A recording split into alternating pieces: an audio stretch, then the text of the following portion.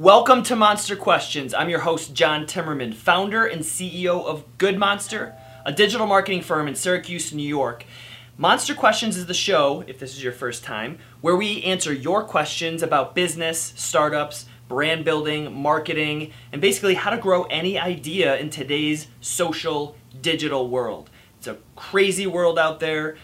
We live our lives on these things, on the internet, and we're here to answer your questions, to try to help you present your idea, to get in front of more people, to get more attention, and to hopefully grow your business. We have some exciting things coming up. We're going to be doing some Q&A shows with guests, some guests that have done some really cool things in business. They're entrepreneurs or influencers, and really excited to have some more people on the show co-answering your questions. So stay tuned, keep watching the episodes, and make sure you subscribe to see if your question is featured or some of the cool questions that are featured and what our answers are. So today's question is from Liz. Hi, John. My name is Liz, and my question for you is, how do you become an influencer? Could you talk about how somebody kind of chooses what kind of niche they want and build up a following? Thank you. So if you're brand new to the business world, you're just kind of diving into entrepreneurship and figuring out if you're going to start your business, or you have a really successful business and you're just now starting to get into social media, digital marketing, you're trying to learn how to grow your brand online. Influencers are basically online celebrities, right? Way back in the day before the internet, there were athletes and movie stars and TV stars, and those were the people that brands went to try to rep their product or experience, be a spokesperson for their service. Now with the internet, then it went to bloggers, and bloggers would get a lot of attention in different niches like cooking or fashion, and brands would then go to the bloggers and say, hey, can you, we'll pay you or give you free stuff if you could talk about our product. Social media comes out, and now we call them influencers, and these are social media personalities that have their own personal brands in millions of different niches, and brands go to them to try to talk about their product, present their product, promote their product, right?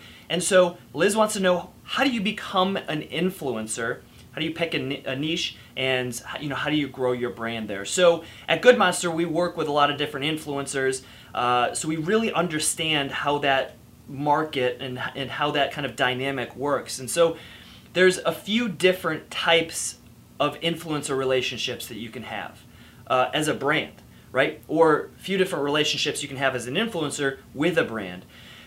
If you're a smaller influencer, you're new to the industry, and you're just getting started, but you have a decent sized following, chances are you're going to have kind of a trade or a bartering type arrangement with a brand, meaning they're going to send you some products in exchange for your promotion of those products.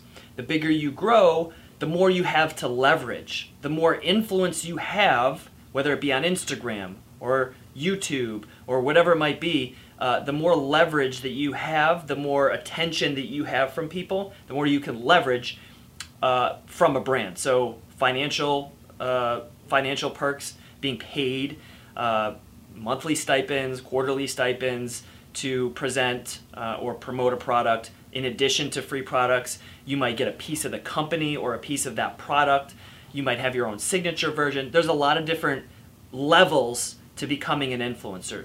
But let's boil it down to where to start, right? So let's say you're brand new and you want to know how to become an influencer. Well, step number one is you have to know that in today's digital world, everyone can sniff out when you're being fake. So you want to make sure you are going into a niche that you can be authentic in. I can talk about digital marketing and entrepreneurship all day long because I have a lot of experience in it. I've started several businesses. A couple have failed, so I know the failure side. A couple have succeeded, so I know the success side. So that's kind of my niche here on this show. Your niche might be polo, You might be the best polo player, or you might just love polo and you love everything about it. We're talking horse polo here, but I guess water polo also. But you want to find a niche that you are passionate about, that you can talk to, no matter what the question is, no matter what the product is, that you're going to understand that whole industry, right? So step one is you want to figure out a niche that you're going to be passionate about, consistent with, and you're going to be able to grow your brand underneath. So whether that's polo, water polo, soccer, lighting, camera lighting, whatever that niche might be, cars, mechanics, interior decorating, fashion. So you want to try to pick a niche that you're going to be super passionate about. Step number one. Step number two is you have to make sure you understand what tells a good story to your potential audience. So taking nice pictures and putting them on Instagram isn't necessarily enough anymore. You can't grow a massive following and a massive brand just by posting nice pictures of your involvement in that niche. You have to expand. You have to kind of bring together multiple social media networks, figure out where your potential followers are hanging out, and make sure that you're speaking to them, you're telling them stories on those particular platforms. So let's just pick interior design. Let's say you love interior design and you want to start to grow your personal brand in the interior design space. Now, right now, you should just be concerned about telling people great stories that they want to hear more of to try to gain a following. You should not even be paying attention to what brands do I want to try to work with, because you're just not at that level yet. You have to gain the attention first. So once you're in, you have your niche, interior design, then you want to figure out how can you tell great stories through your content. So in interior design, I'd probably pick Instagram, I'd pick Pinterest, and maybe YouTube if you have a good personality and you don't mind getting kind of in front of the camera and getting chummy with your audience, right? So those three platforms are probably a good place to start. And then you want to learn as much as you can about those three platforms. Instagram has your Instagram feed and it has Instagram stories. So you're going to want to present your brand. It might be you sitting in a really well decorated living room. Your next picture, then your stories might tell the story behind that living room. So you might do a little behind the scenes, like, hey, I'm sitting in so-and-so's living room. I love how he decorated this, or she, made this color, or whatever it might be. So you're kind of telling the story behind the scenes, and then you're presenting the nice, high-quality picture on Instagram. Go over to Pinterest, and you might put out a infographic that says, here are my top 5 tips to decorating your living room or your living space, and then that might link to a blog where you expound upon that a little bit deeper. And then your YouTube would be a video where you're explaining those top 5 tips. So that's one really efficient way to create content these days, because it can get so confusing.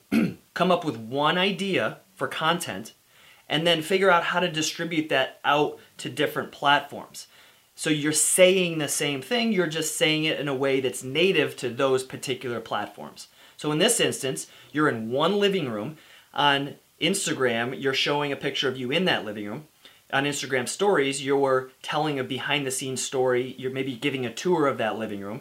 On Pinterest, you're listing the top 5 ways or the top 5 tips that you would use or you would suggest to decorate that living room, or the top 5 strategies that they use to decorate that living room. That would kind of make more sense. And then on YouTube, you're doing the same thing, but you're just doing it on video. You're describing those top 5 strategies. So it's one idea, you're creating content for all the individual platforms.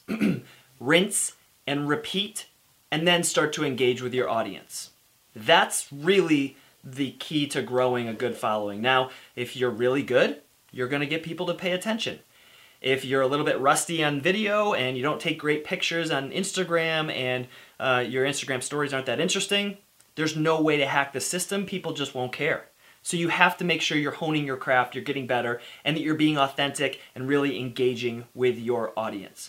So we've picked a niche, we've started to create content, and you've started to engage people. So what I mean by engage people is not only answer comments and questions people have on the particular piece of content, but make sure you're going and you're doing outreach to other people in your niche. So find other interior designers, collaborate with them, make sure you're mentioning them in your videos and in your Instagram posts, tag them, go over and like and comment on their feeds so that other people are seeing you guys interact. And they're aware of you, you're aware of them, and everybody's aware of both of you. And then rinse and repeat that. So that's kind of where I'd start to become an influencer. And it's really a competitive world out there to get brands' attention. So only trial and error will tell whether you'll be successful at it. And hopefully, just like anything else, you can become better at interacting and gaining that audience and establishing that brand. So eventually you can either approach brands or brands will approach you to send you free products, get you to go in and decorate their hotel room. You know, you might get a hotel that contacts you and says, hey, we want you to come design this and help us create content. There's no cookie cutter way that brand influencer relationships work, but there is one constant, and that's you have to be really engaging and show them that there's an audience that cares about you. So those are my tips on how to pick a niche to start out with, how to grow a following, and then how to prepare or present yourself to brands for future opportunities. So that's it for this episode. Thank you for watching Monster Questions. Make sure you subscribe to see more Q&A sessions about brand building, small business, entrepreneurship, and how to grow an idea in today's digital world. And don't forget, if you have a question yourself, check below. You can text your questions directly to our hotline, or you can email them to wearegoodmonster@gmail.com. Both of those are below. Send your questions, and we'll see you next time.